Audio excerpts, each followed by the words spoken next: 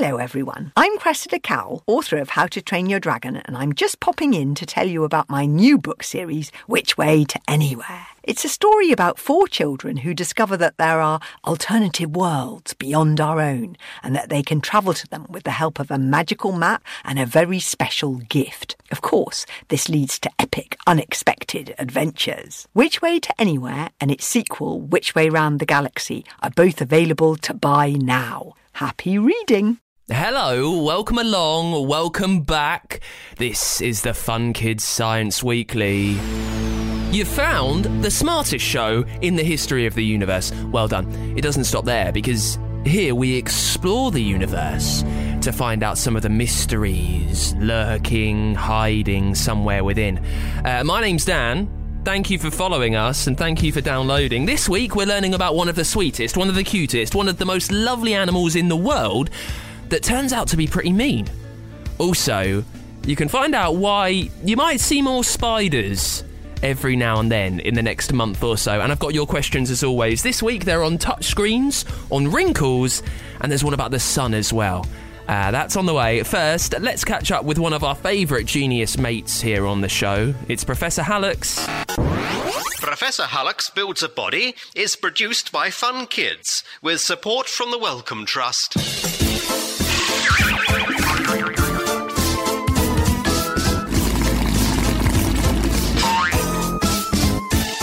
Hello, Science Sleuths. I'm Nurse Nanobot, and it's time to join Professor Hallux again in his laboratory. Well, he calls it a laboratory. It looks like a load of chimps have gone wild in a test tube factory. What a mess! There are all sorts of bubbling tanks and piles of books, test tubes and all sorts of strange apparatus. And there's a very funny smell. Phew! Brainbox Professor Hallux is attempting to build his very own human body, full of all those gory but very important bits. Let's find out what he's up to today. So sorry, I haven't got time to tidy up. So much to do making my very own human body. Today, I'm concentrating on the structure that enables our bodies to stand up. Brilliant bones and the skeleton. Tremendously important stuff. Without them, you'd just be a wobbly, blobby Bob. Tell them all about it, Nurse Nanobot. I've got to crack on. So many bones to make, so little time. Phenomenal facts. Bones are mostly made up of a mineral called calcium, which is hard and white, a bit like your teeth. The outside of bones is a smooth and very hard layer called cortical bone, which makes your bones strong and hard. Under this hard layer is a spongy layer called trabecular bone. Whilst this layer is still made of hard mineral, it has lots of tiny holes in it, just like a honeycomb, which makes your bones light in weight and allows for a network of blood vessels to carry blood delivering oxygen, nutrients and water to keep your bones healthy and strong. They also carry away waste products and bits of old bone. In many bones, this is where you will also find bone marrow, a thick, squidgy substance that makes 175 billion new red blood cells every day. I bet you didn't know that your bones made blood. Clever old things. Now that we've made our bones, we need to join them all together. And what have you got? Tell them, Nurse Nanobot. A skeleton, the amazing framework of your body. Just like planks of wood are the framework of a house. The shape of your body comes from your skeleton. The skeleton also protects your internal organs and all the squishy bits. For example, your skull, which is the hard thing you feel when you touch your head, protects the brain. Your spine is one part of your skeleton that's easy to check out. Just touch the centre of your back and you'll feel its bumps under your fingers. The spine lets you twist and bend and it holds your body upright. It also protects the spinal cord, a large bundle of nerves that sends information between your brain and the rest of your body. Ribs are long, thin bones that surround your chest. You have 24 ribs in 12 pairs, although some people have 13 pairs and others only 11. together with your sternum, the flat T-shaped bone in the middle of your chest. They form your rib cage. If you shut your eyes and place your fingers on your chest, you can count them. Spot on as always, nurse. Now, as we've got quite a few bones in our bodies, quite often they will meet. This is where we've got joints. No, not like a joint of meat that you might have for a Sunday lunch. I mean joints which allow your body to bend and move. Some of your joints will only bend in one direction. For example, your knee joint can only swing forwards and backwards like a hinge. Others can move in lots of different directions, such as your hip joint, which can move in a big circle. Bones at each joint are connected by tough straps called ligaments, and the end of each bone is covered with a smooth, shiny cartilage which allows bones to slide against each other. Just imagine how hard it would be to move if you didn't have joints. Try moving around without bending your knees or elbows. Careful now.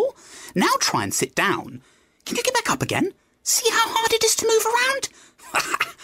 I'm just adding the joints in now. Horrible old anatomy fact. Trepanning is a word that means drilling holes in your skull, or someone else's. Since the Neolithic period 12,000 years ago, people have been doing this to try to make themselves feel better. We know this because skulls have been found with perfectly circular or square holes cut in them. The funny thing is that surgeons today do similar activity to get to parts of the brain, but modern surgeons call this a craniotomy. And did you know, nurse, that whilst a baby's born with over 300 bones as you grow, some of these fuse. So by the time you're an adult, you'll have on average 206 bones in your body. And more than half of your bones are found in your hands and feet. There are 27 bones in each hand and 26 bones in each foot. And did you know that we all have a tailbone? You can feel a knobbly bone at the bottom of your back. This is called the coccyx. Carry on, nurse. I'm just winching the arms on now. Disgusting detail.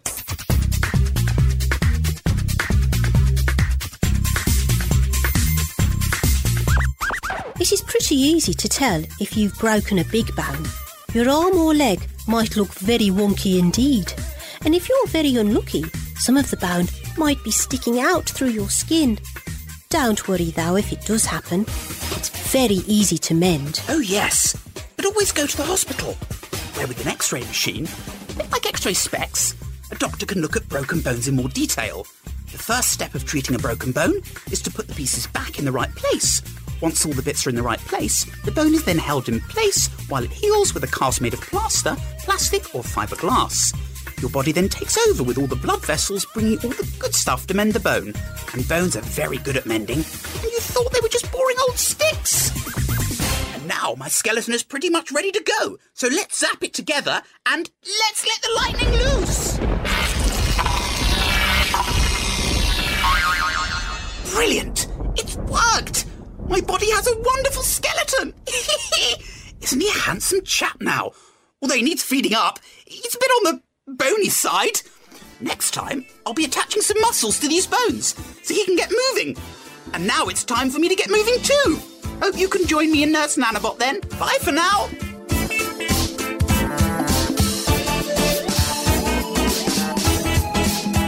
You can find out more about the Professor and his body at the Fun Kids website, funkidslive.com.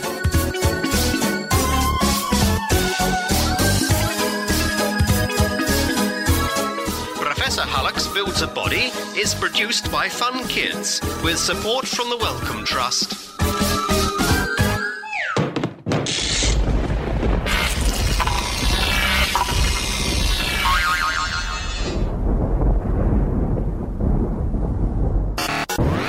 Right, it's question time then. This is where you send in your science questions, your little problems that are fluttering around your brain. Maybe you've been told something because you've gone back to school and you're thinking, hang on. There is no way that can be true. Send it over to me. As a review on Apple Podcasts, I will see it and I will do all the science digging for you. First up is from Kitty in Twickenham, who says, how do touchscreens work? Now, there's a few different type of touchscreens, but let's look at the ones that's normally on your phone. There are two layers in your phone screen. There's a plastic one on top, and there's a glass one underneath.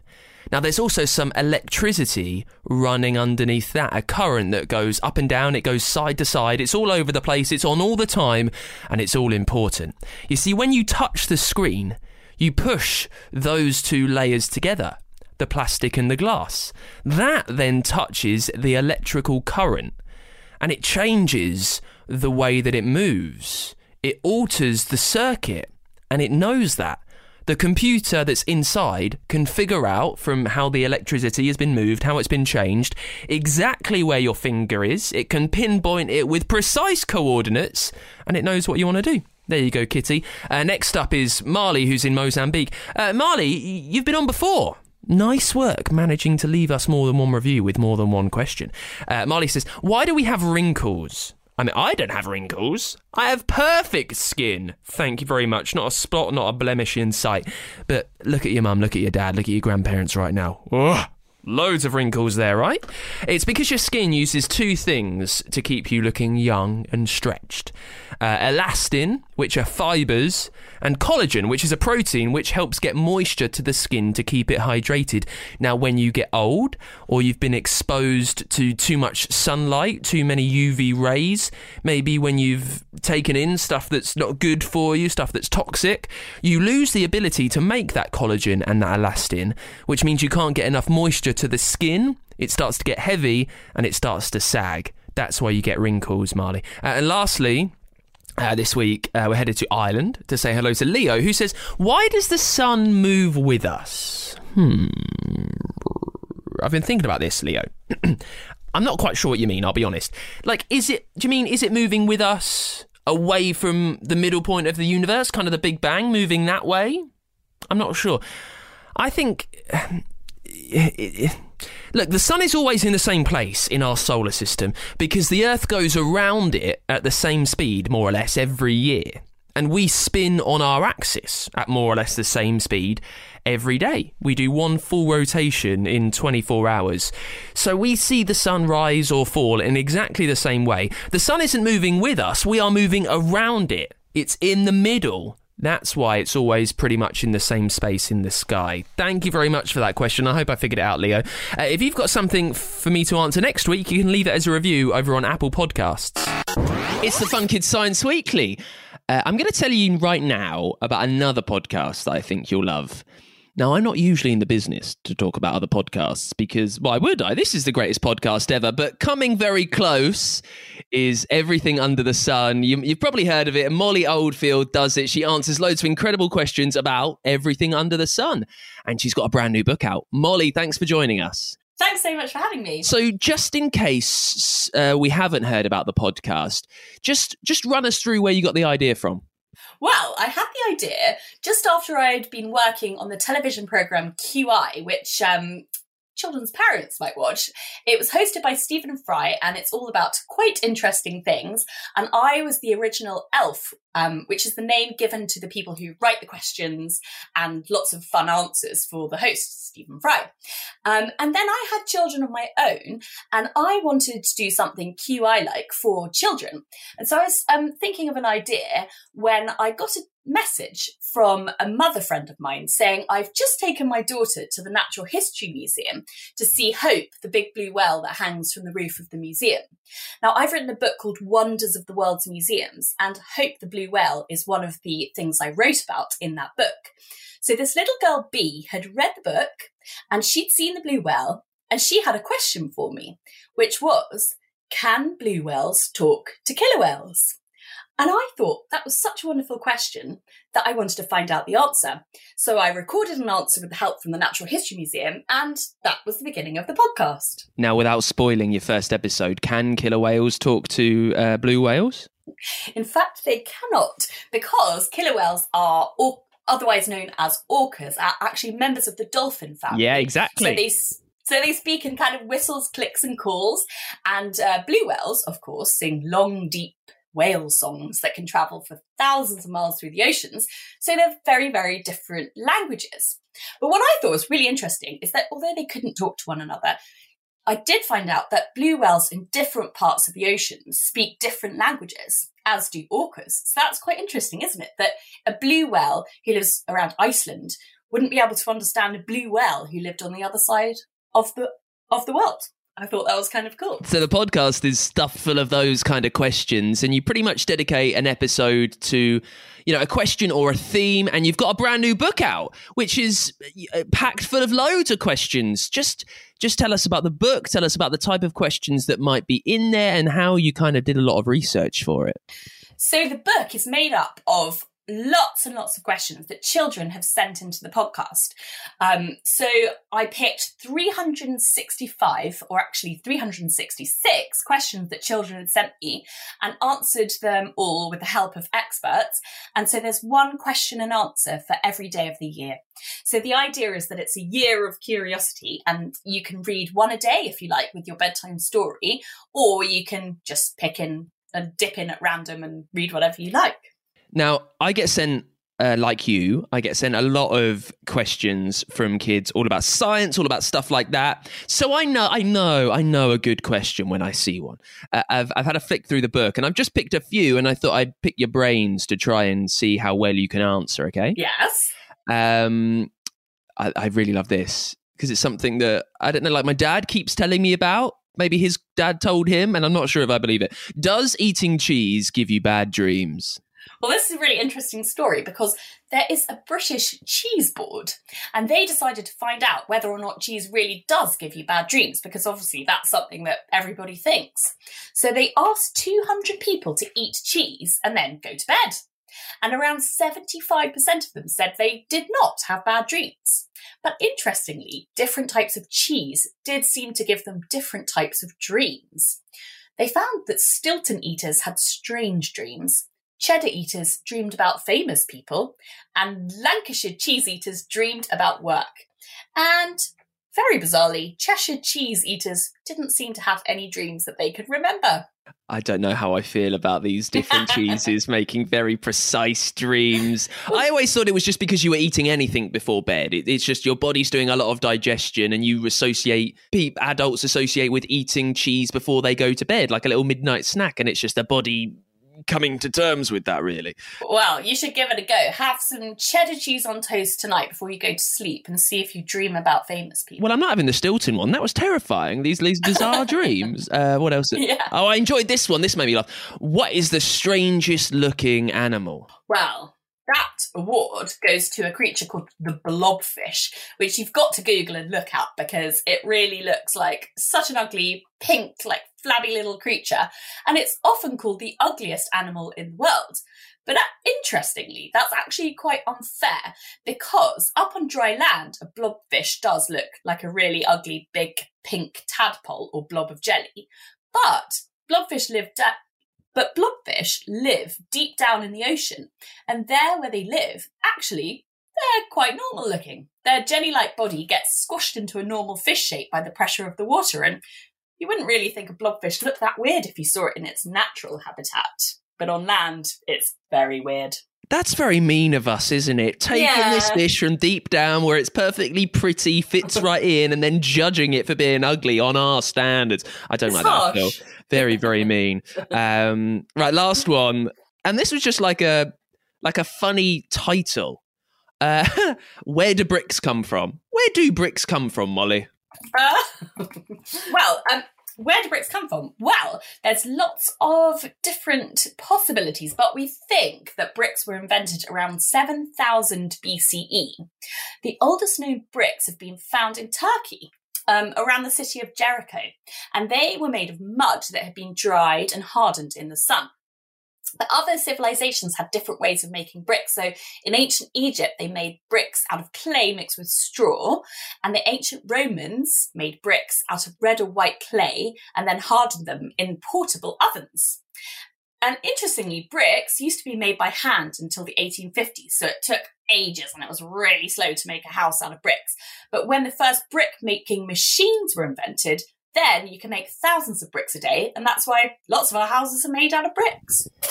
We've covered there just a few. I mean, cheese, bricks, and strange blobfish. But in the book, though, in Everything Under the Sun, it's the book, there's the podcast as well. There's loads more questions, even more weird, even more brilliant than that. It's by Molly Oldfield. Molly, thanks for coming on the show. Thanks so much for having me. Hello everyone, I'm Cressida Cowell, author of How to Train Your Dragon, and I'm just popping in to tell you about my new book series, Which Way to Anywhere. It's a story about 4 children who discover that there are alternative worlds beyond our own and that they can travel to them with the help of a magical map and a very special gift. Of course, this leads to epic, unexpected adventures. Which Way to Anywhere and its sequel, Which Way Round the Galaxy, are both available to buy now. Happy reading!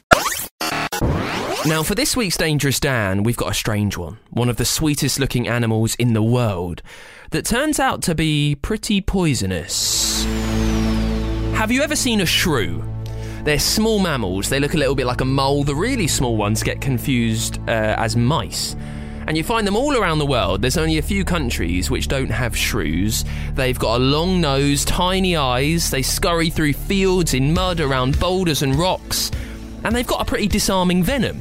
They use this venom through thick teeth, which are hollow, with a thin groove in the middle, in the side, which they send the poison through. A quick snap, a quick bite, and they can inject. The thing is, here's what's mind-blowing and mind-bending. The shrews only really eat small creatures, like insects and earthworms. You'd think they don't really need that venom to win that fight, but it's actually used as a preservative to keep things fresh. You know when you want to eat food later, you probably stick it in the fridge?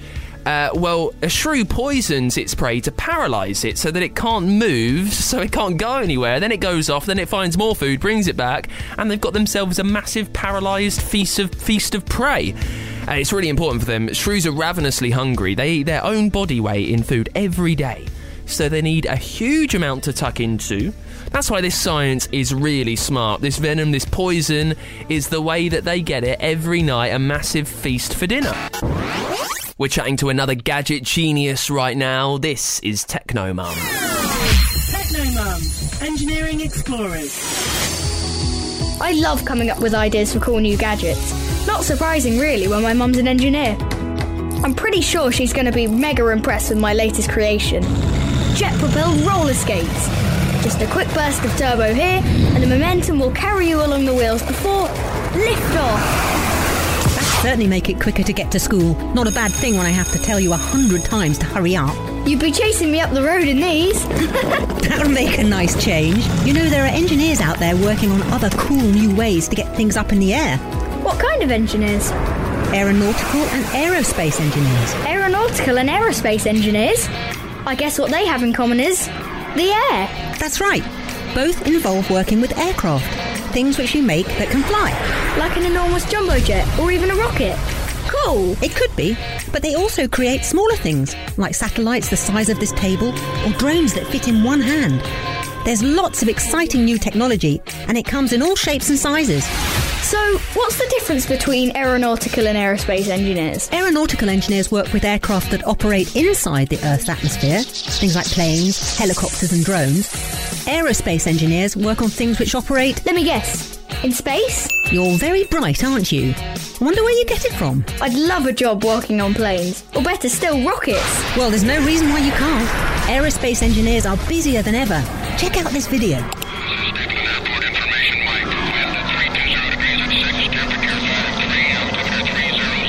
A lot of new aerospace jobs have been created because of our need for satellites. We're using more and more of them all the time. Not just for watching the telly, but to observe the Earth and the atmosphere. Over the next 10 years, it's expected that there will be over 3,000 launch. That's a lot of launches. And they don't just magically appear up in orbit. Something has to carry them into orbit. This aerospace engineer is working on a space plane, which will fly both to outside of our atmosphere. It could carry satellites into orbit, or take supplies to the International Space Station, which is a satellite itself. So, a space plane is kind of like a delivery van? A very fast, very high-tech van, yes. This prototype plane has taken some test flights, and the engineer is looking at the results on a computer. It looks like part of the fuselage has been damaged. She's investigating why that might be. Because things like space planes are extremely complex, engineers often work in teams, and being good at detail is critical because safety is so important.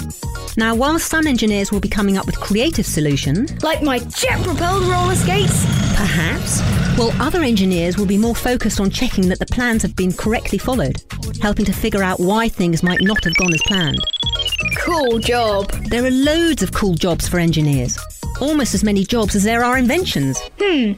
Speaking of inventions, I think I can feel another idea coming on. Levitating trousers? Engineering Explorers, created with support from the Institution of Engineering and Technology to celebrate the Year of Engineering. Find out more at funkidslive.com/technomum. Let's get this week's Science in the News. Smoke alarms went off in the International Space Station a few days ago, worrying. The crew reported smoke and the smell of burning plastic. It happened in the Russian-built living quarters of the station, where quite a lot of it is old. We spoke about this recently. They want to do it up again. They want to fix a lot of stuff. It happened during the recharging of the batteries, but now they say everything is back to normal. Also, you might remember this. A meteorite that fell in the UK town of Winchcombe back in February is under investigation. It hit the driveway of a house, much like yours and mine, and that driveway is now being pulled up. Scientists want to investigate the bit of rubble where the meteorite hit to see if it holds clues about the universe. And right now here in the UK, you might not like this, but it's spider season. If you see more spiders around, it's because males are looking for mates, they're wandering about, and also, it's quite cold outside. Spiders are used to hot places, and it's warmer in your house, so that's where they go. But most of the time, their jaws are way too small to even bite you, so you will be perfectly safe. Fingers crossed. And that is it for this week's Fun Kids Science Weekly. If you've got something sciencey for the show, a question you'd like me to answer, you can leave it as a review over on Apple Podcasts. I'm always looking there. There's a little box, that's where you put your question. Give us 5 stars so I can see it, and your name as well so I know who to say hello to. While you're there, you can hear so many brilliant podcasts that we do. They're also on the free Fun Kids app and at funkidslive.com. And Fun Kids is a children's radio station here in the UK. You can listen all over the country on your DAB digital radio, on that free Fun Kids app, and at funkidslive.com.